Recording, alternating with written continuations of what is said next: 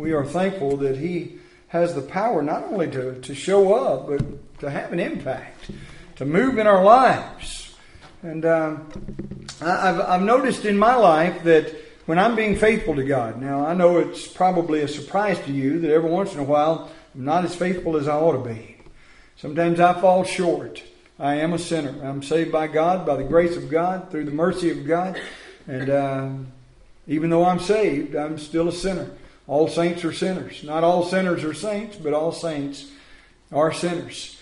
But when I'm being faithful to God, when I'm really, putting forth the effort to be a disciplined Christian, to live a life that brings glory and honor to God, then I realize really just how tangible, how real He makes Himself. What I want to talk to you about for the remainder of our time this morning, I titled it The Root and the Fruit of a Disciplined Church.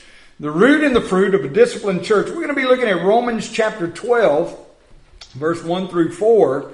And I'm also going to read to you 1 John chapter 2, verse 1 through 6. While you're looking up that Romans, I'm going to go ahead and read to you John chapter 2, verse 1 through 6. And it says this, My little children, these things write I unto you, that you sin not. Boy, wouldn't that be good if we just did not sin. If we could live a life that was absolutely sinlessly perfect. But I'll tell you what, as long as we're doing what I was talking about a while ago, putting forth the effort to be holy, to be sanctified, to be separated, to live the life God has called us to live, then when God looks down at us, He doesn't see our sin, He sees the blood of Christ. For if we confess our sin and repent of our sin, then He is faithful and just to forgive us of our sin and to cleanse us from all unrighteousness. So when I'm being disciplined in my Christian walk, then God looks at me through that blood filter, and it is as though I were sinless. Now, my little children, these things I write unto you, that you sin not. If any man have sinned, or if any man sin, which we all do, since any man sin, we have an advocate with the Father, Jesus Christ, the righteous. And He is the propitiation for our sins, and not for our sins only, but also for the sin of the whole world. And hereby we do know that we know Him, if we keep His commandments. He that saith, I know Him, and keepeth not His commandments, is a liar, and the truth is not in him. But whoso keepeth His word, in him verily is the love of God perfected. Hereby know we that we are in Him. He that saith he abideth in Him, ought he himself also to walk, even as He, Christ, walked. So the only way that we can know that we know Him, the only way that we can know that we are a child of God, is because we put forth the effort to live the life that God has called us to live. We are being diligent in our Christian walk. We are being disciplined in our Christian walk. Now, if you look at Romans chapter 12, we're just going to read the first 4 verses. It says, I beseech you, therefore, brethren, by the mercies of God, that you present your bodies a living sacrifice, holy and acceptable unto God, which is your reasonable service. Be not conformed to this world, but be transformed by the renewing of your mind, that you may prove what is that good and acceptable and perfect will of God. For I say, through the grace given unto me, to every man that is among you, not to think of himself more highly than he ought to think, but to think soberly, according as God hath dealt to every man the measure of faith. For as we have many members in one body, and all members have not the same office. Let's pray. Father, again, we love you. We thank you so much for your love and mercy. God, we thank you for each member that is a part of this body of Christ. God, we all have a job to do. We all have a ministry that has been appointed to us by you. God, how I pray that you'll move in our hearts and help us, God, to become disciplined. A disciplined church has disciplined individuals, disciplined people that are a part of that body. God, help us individually to move in a way that would bring glory and honor to you, that would strengthen this body, that we might live a life that brings glory to you. And we'll praise you for that. In Jesus' name I pray. Amen. Yeah. You know, I know that we're in a decline in the church age here in America. The Bible tells us that in the last days there's going to be a falling away. And we see that time happening right now. We see a great falling away from the faith. You say, well, there are a lot of churches that are multiplying and growing and doing well. And then there are other churches that are not doing so well. And I'm not talking about really the size of churches. But what I'm talking about is the doctrine that is being taught in the church. That is what the Bible's talking about when there's going to be a great falling away. There's a real good, feel-good gospel that is being preached from behind the pulpits, not only around America, but really around the world, that teaches you that you can live any old way that you want to. You don't have to be disciplined in your walk or in your talk. You don't have to study the Word of God and hide it in your heart that you might not sin against God. You don't have to really live a life of holiness to be a good Christian. Certainly God loves you no matter who you are or where you are. We're all the children of God is one of the things that are going around. It's not just the people that are part of the body of Christ, but really every man, woman, boy, and girl on the face of the earth. We are all created in the image of God, and therefore we are all children of God. And may I say that is stinking thinking. Not everybody is a child of God, and certainly not everybody is walking and living a life that is pleasing to God. I don't believe that the day of the church is over. Even though we are in a strong decline, I believe that the church belongs to Christ. He is the head of the church, and the church is the body of Christ. And Christ, of course, is the head over the church. And it's impossible. The church shall not pass away. The gates of hell, the Bible says, shall not prevail against the body of Christ or against the church. Christ is the life of the church, and the church, by the way, is the life of Christ, and that life can be renewed by Him. In other words, even though there is a falling away, even though there's a type of dying down of the church, the Holy Spirit of God living on the inside of us can renew that life and build it back up. The church, though, has to choose its direction. We've got to make up our mind as to who we're going to follow. Are we going to be faithful to the Word of God, to the house of God, to the people of God, to the doctrines of God, to the things of God? Certainly we have to make the decision. The mold of the world wants to take us away from the mold, the image of Christ. And we've got to make a decision as to whether we're going to be molded by the Lord Jesus Christ, by the power of the Holy Spirit, by the Word of God, by the people of God, the things of God, or whether we're going to be molded by the things of the flesh and the things of the world. When the church yields to the mind of God and His plan, I want you to realize that is when revival, that is when renewal, spiritual renewal takes place in a church. I know that in America, with this pandemic, with the COVID virus, with all the things that have taken place in the last year, 2020, boy, what a horrid year that was in so many people's lives. It was horrible as far as the loss of life. We've lost friends. We've lost loved ones. We still have friends and loved ones that are going through a battle right now. They're on breathing machines. They're in hospitals, and families can't come in and visit with them. All of those things are taking a toll on our homes, our families, our lives. It's taking a toll on our church as well.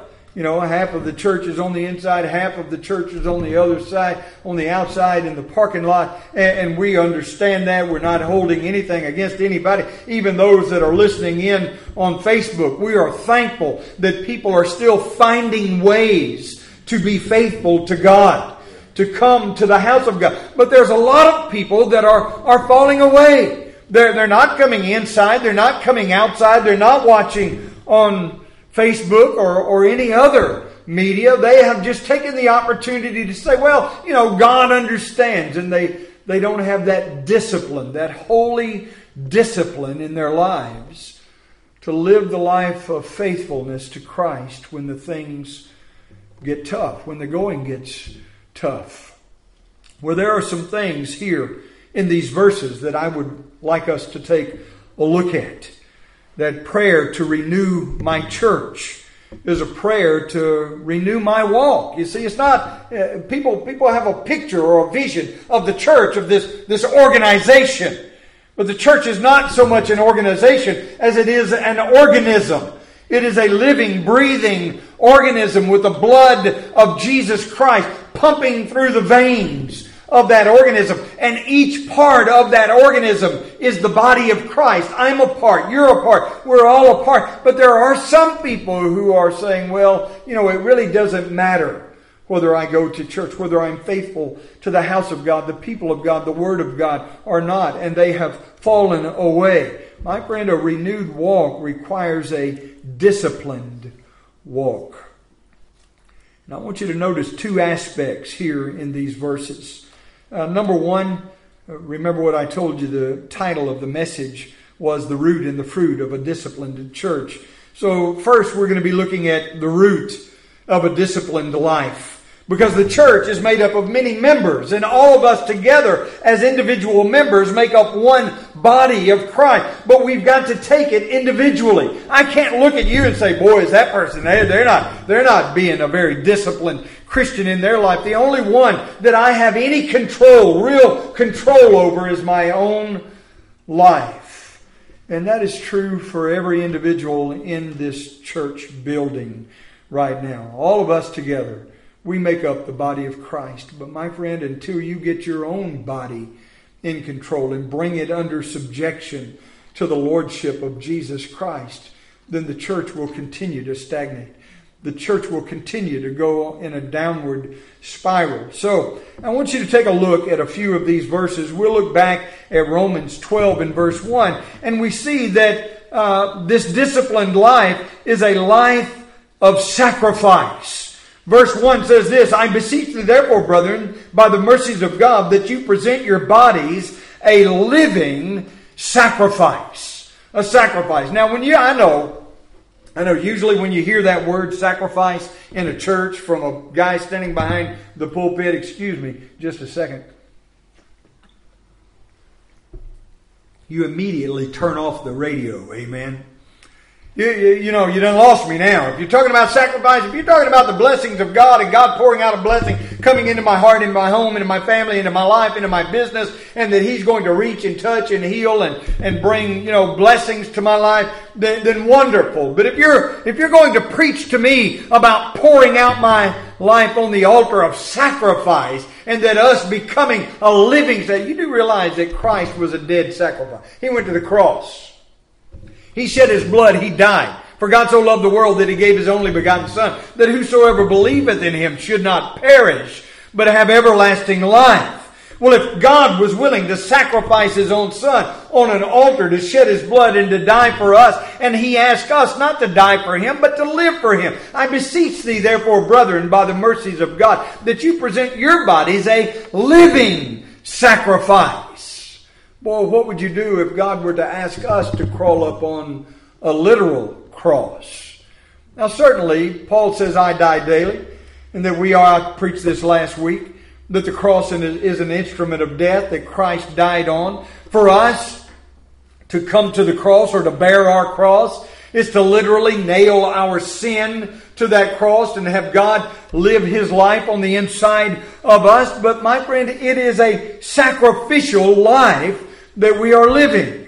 We have got to turn away from the world, the things of the world. The words living sacrifice bring our thoughts to the Old Testament and the sacrificial system where they would take these lambs and goats and bulls and bullocks and all of these things and they would offer them as a sacrifice. But the priest would present a sacrificial animal as an offering to God on the altar. Today we're not required to have animal sacrifices.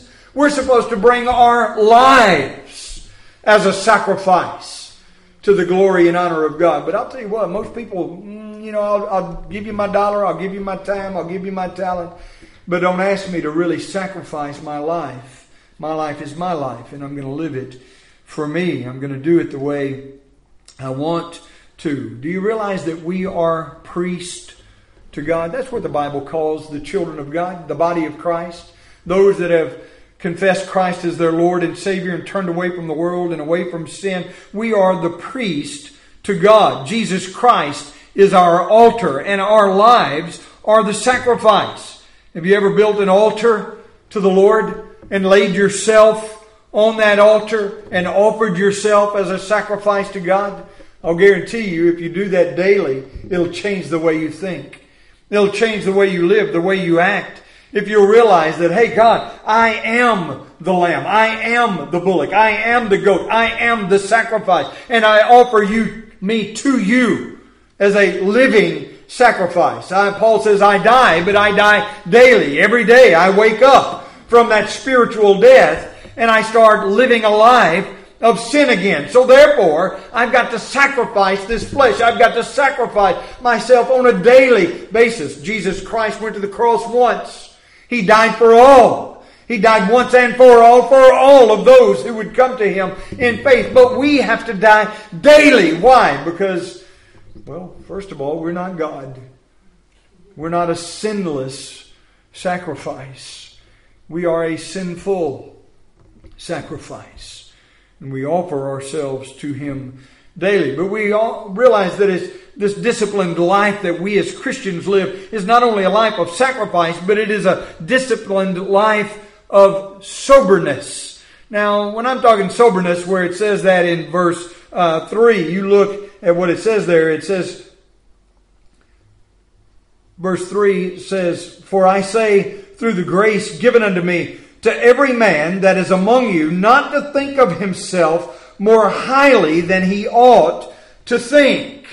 Now, more highly than we ought to think. What does that mean? Well, that I'm okay. I'm good. I'm all right. My friend, none of us are okay. We might have the blood of Jesus Christ that has washed us from our sins. We might know that we have a place in heaven. But as long as we're here on this earth, we are still sinful human beings.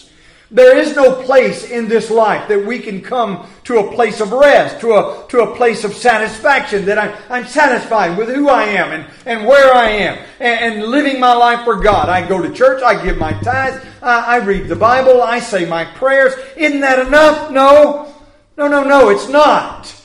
The Bible says you have not strived against sin unto death.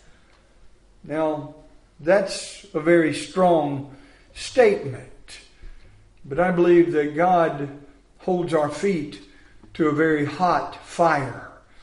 You do realize that our example is the sinless, perfect life of Christ.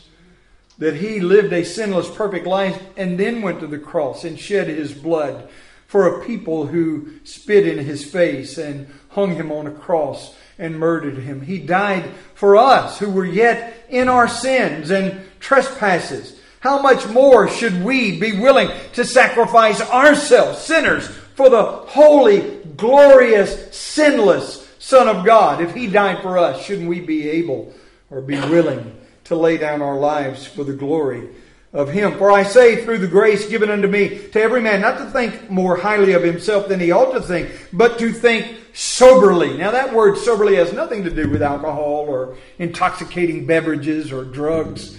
It has to do with just plain old, solid, right thinking. That I don't think more highly of myself, but that I think rightly about who I am. That I come to the realization that I'm really not who I think I am. Do you realize that you're not who you think you are? You are what you think. As a man thinketh in his heart, so is he. For out of the heart proceed the issues of life. It's the heart of the matter. And I say that all the time. The heart of the matter is a matter of the heart. And as you think, as a man thinketh in his heart, so is he. You're not what you think you are. You are what you think. Where do you spend your mind? Do you spend your mind in worldly things? In worldliness? Godless things that bring no glory and honor to God? Or are you literally bringing your heart and your mind and your life into subjection? 1 Corinthians chapter 9. Verse 27 says this, but I keep under my body. In other words, I bring my body under, bringing it into subjection, lest by any means, when I have preached to others, I myself should be a castaway. My friend, everybody in this room, I know I'm the pastor of this church. I realize that I'm the chaplain out at the prison. I'm the minister, right? Well, I'm not the only minister in the room. I'm the only pastor. I'm the only preacher. Well, no, I'm the only pastor. I'm the only chaplain, but I'm not the only minister. I'm not the only preacher. You are preaching to the people around you with every activity you do, every word that you say, every place that you go, every television show that you listen to, every piece of music that you listen to. All of those things are us preaching and teaching our lives to the world around us. And God has told us so clearly that if you are my children, come out from among them. Be ye separate. Be disciplined in the way that you walk and talk and live your life. That others, when they look at you, they don't see you. They see Christ and they're drawn to Him. But you see, when we go around claiming Christ as our Savior, proclaiming that we are Christians, and then they see us living like the devil or like the world, then we are repulsive to people. If that's Christianity, I don't need that. I don't want that in my life. I don't want to be a hypocrite. My friend, how many of us like to be called a hypocrite or hypocritical? Boy, that makes me cringe to think about that. God has called us not to think more righteously of ourselves, highly of ourselves, because when we do that, that makes us hypocritical. Because if we think that we're all that when we're really all this, and the world is looking and taking note of who we really are, don't you understand that God looks and takes note of who we really are? Not in what we feel in our hearts, but what we think in our minds and what we do, places we go in our lives. A disciplined life is a life of sacrifice. A disciplined life is a life that thinks soberly, clearly, earnestly, and honestly about who we really are. But a disciplined life is also a life of service. You look at verse 4, and it said this, "For we have many members in one body." This church, if you are a member of Lake St. John Community Baptist Church, if you have your names written on the roll book here. Now, by the way, you don't have to have your name written on the roll books here to be a Christian. You can have your name written in the Lamb's Book of Life and be a member of some other body of Christ. But my friend, if your name is written in the Lamb's Book of Life in heaven, then your name should be written on some roll book on earth. Amen. Because God commands us, "Forsake not the assembling of yourselves together, as is the manner of some." That is not a request. It's not optional to be a part of the body, physical, local, New Testament body of Christ. Now, the universal body of Christ is when you bend the knee, bow your head, surrender your heart, your life, everything that you are to everything that He is. He forgives you of your sin and comes to live on the inside of you, and you become a child of God. You become a part of the bride of Christ, the church. There are some people who have claimed to do that, but have never joined a local New Testament church in their lives. I'm afraid they're deceiving themselves. But the Bible says that we should live a life of service. And this church, do you understand, is a place to serve. God has called us to be a part of not the universal body of Christ, but the local New Testament body of believers, that we might come in, be fed, be taught, learn, understand what the Word of God, what the God of the Word demands from our life, that we may go out into the world and serve the risen Savior by living the life in front of a lost and dying world of what it means to really be a disciplined Christian. To let them know that there is a God in heaven that has a demand, a design on their life. All members have not the same office, but my friend, I want you to understand something. All members have an office. Might not be the same office. You might not have my job. I don't have your job. But we all have a job to do for Christ, a life to live for Him. God has called all to service. And by the way, not only has He called us, but He has equipped each one for the job that is specially designed just for you. I don't have the talent. I don't have the gifts of the Spirit that God has given you to do your job. You don't have the talent or the gift of the Spirit that God has endowed in me to do what He has called me to do. But my friend, have you even found out the gifts that God has given you? Or are you searching through the Scriptures to find out what it is that God has done in your heart other than just wash away your sins, to save your wretched soul, to reserve a place in heaven for you? But what about while I'm still here, while I'm still on this earth, while I'm still living this life? Am I just to live this life for my own satisfaction? Or am I to live this life for the glory and honor of God? And if so, how can I do that if I don't know what it is that God has called me to do? It is a life of service. Secondly, we not only see the root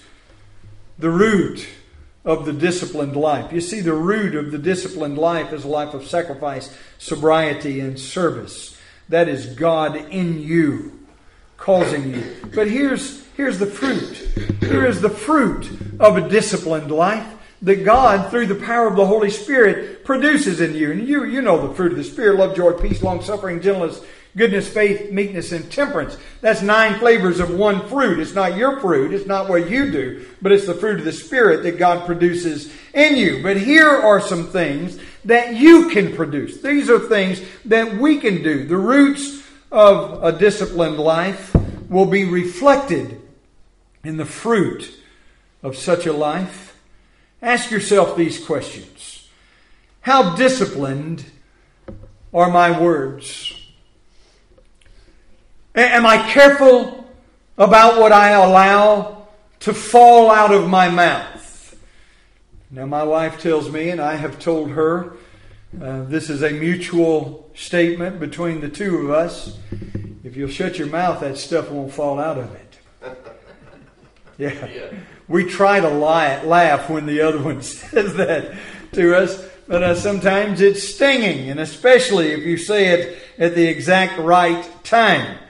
Let me say this, that Psalm 19:14 says this: let the words of my mouth and my meditation and the meditation of my heart be acceptable in thy sight. Do we actually put ourselves under that microscope? You see, it's not my wife telling me, hey, if you'll shut your mouth, that stuff won't fall out of it, or me telling her, but me bringing my mouth before God and saying, hey, listen, Lord, are you paying attention to what I'm saying? Listen, you don't have to ask Him that. I want to promise you that God is paying attention to what you are saying. And therefore, we should discipline ourselves. Remember what it said in 1 Corinthians 9:27, but I keep under my body. My mouth is part of my body. I bring my mouth under subjection, lest by any means, when I preach to others, I myself now have become a castaway by allowing my mouth to outrun my brain sometimes. Well, Proverbs 18:21 says this: death and life are in the power of the tongue. James says in the book of James chapter 3 and verse 6, it says, the tongue is a fire, a world of iniquity. So is the tongue among our members, that it defileth the whole body. Isn't that something? That such a small little member, just a little bitty piece of meat. You know, the Bible only speaks of 2 types of tongue. The one that's in your mouth and the languages that we speak. The tongue, the language that comes out of our mouth. And sometimes I'm afraid that one little instrument is more powerful than the rest of the whole body.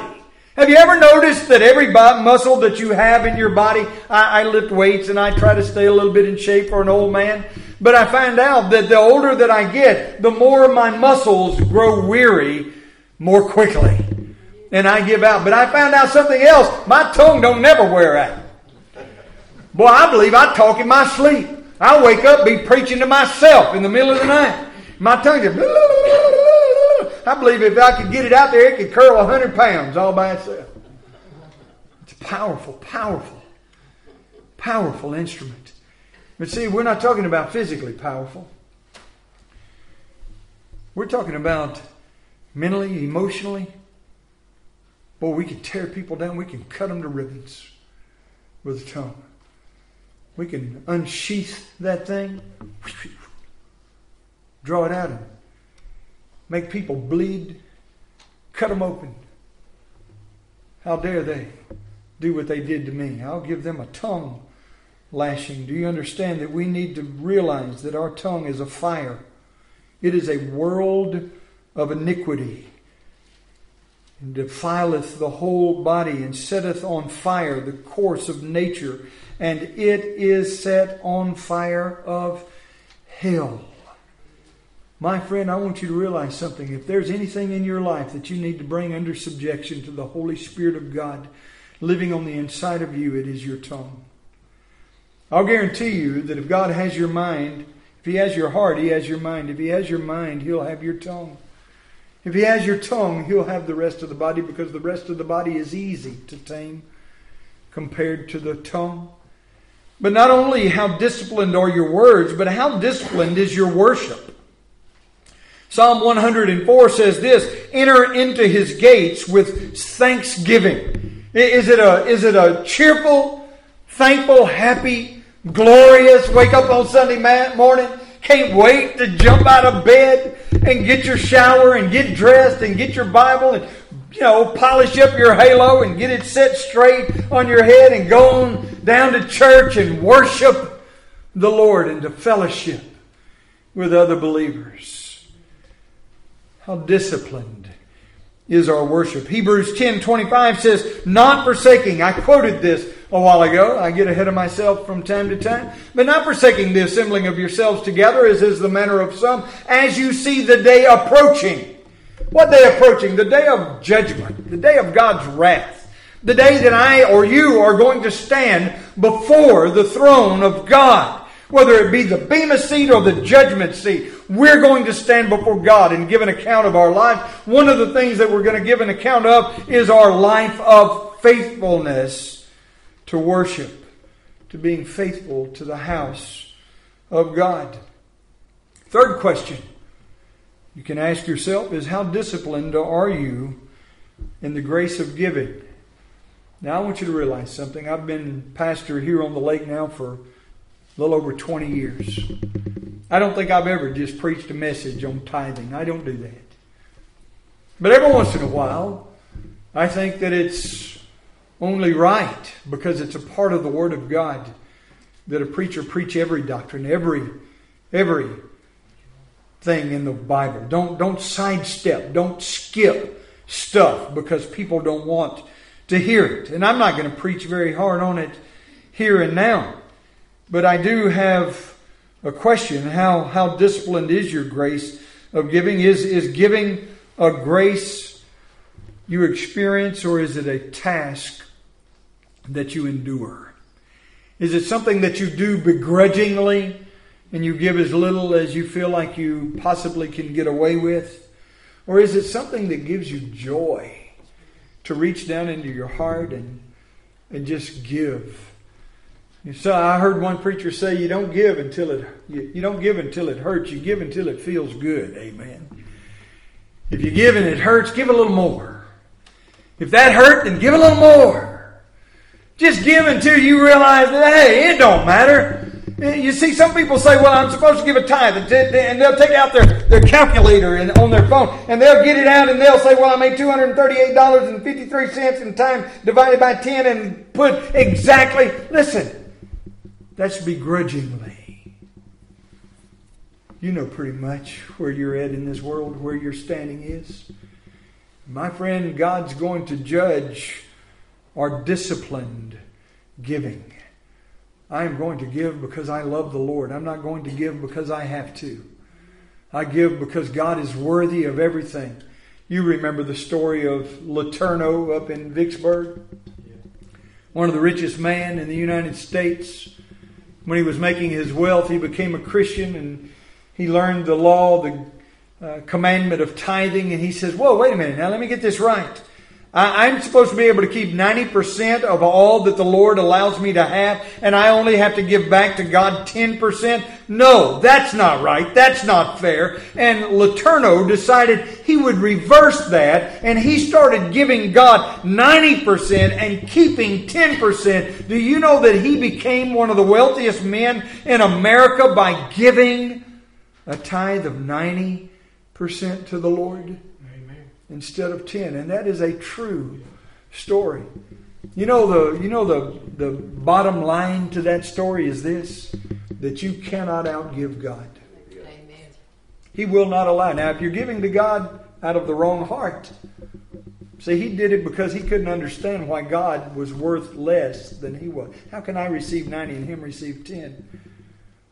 And he says, no, I love God more than that.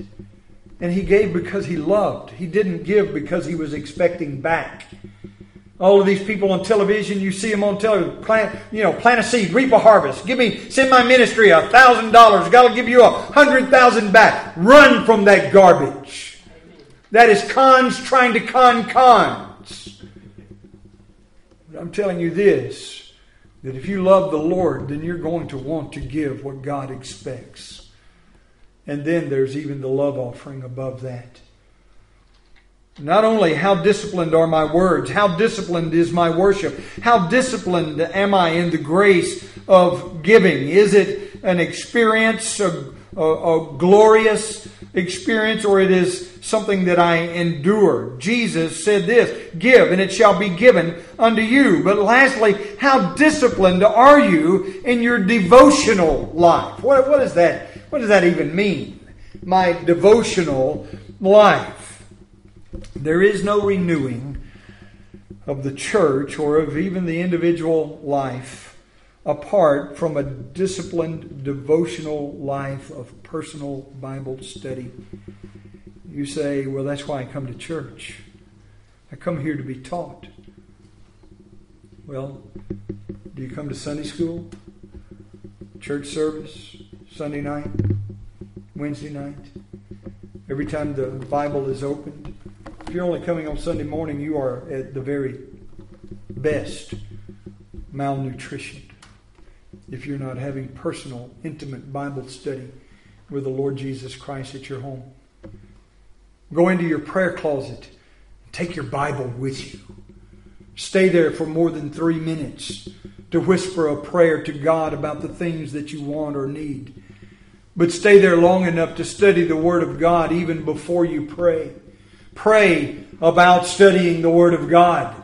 Open my heart, open my mind, give me understanding, give me wisdom, give me light. Help me to see, oh God, your will and your way for my life, that I might be pleasing to you. And then shut your mouth and study the Word of God until you just cannot hardly stand it anymore without talking to God. And then give God the glory and praise for what He has opened your mind and your heart and your understanding to. Live a life that brings glory to God more than just an hour on a Sunday morning. You see, it is a life of devotion. It is a life of commitment and surrender to the Lordship of Jesus Christ. It is a life of consistent prayer, consistent Bible study.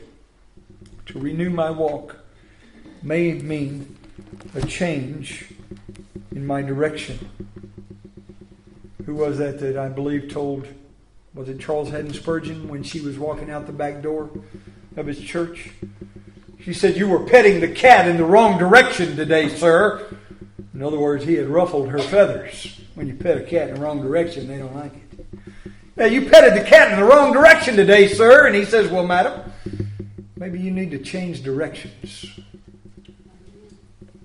You see, sometimes we're just headed in the wrong direction, and I'm telling you that the Holy Spirit of God, the Word of God, can only pet in one direction. And if you're not headed the right way, then you are going to have your ruffles feathered.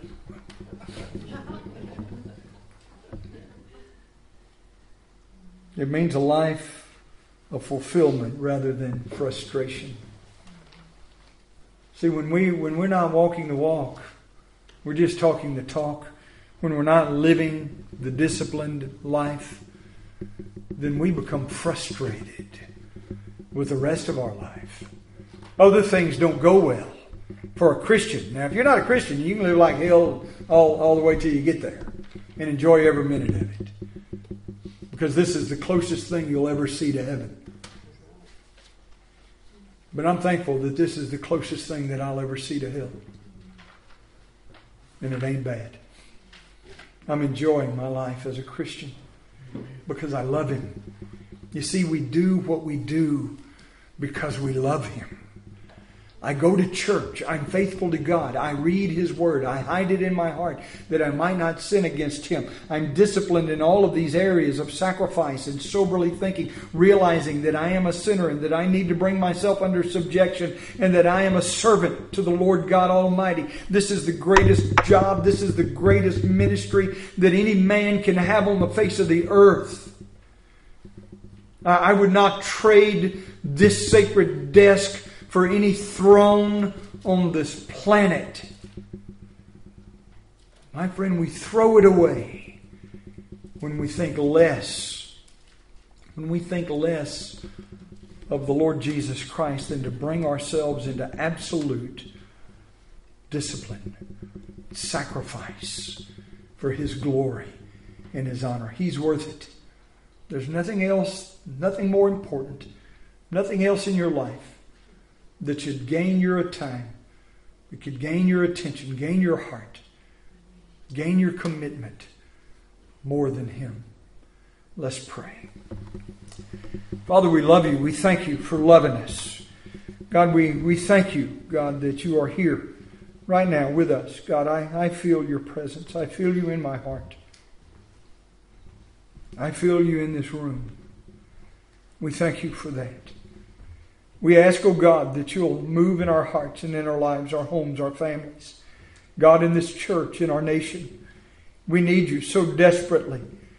God, I understand that there is a falling away, not so much of numbers, though that is true as well. But God, a falling away of just faithfulness, just committed discipline of our lives to Your Lordship. Help us, oh God, to confess, to repent, to turn away from sin, and to live a life that brings glory and honor to You. And we'll praise You for that. In Jesus' name we pray. Amen.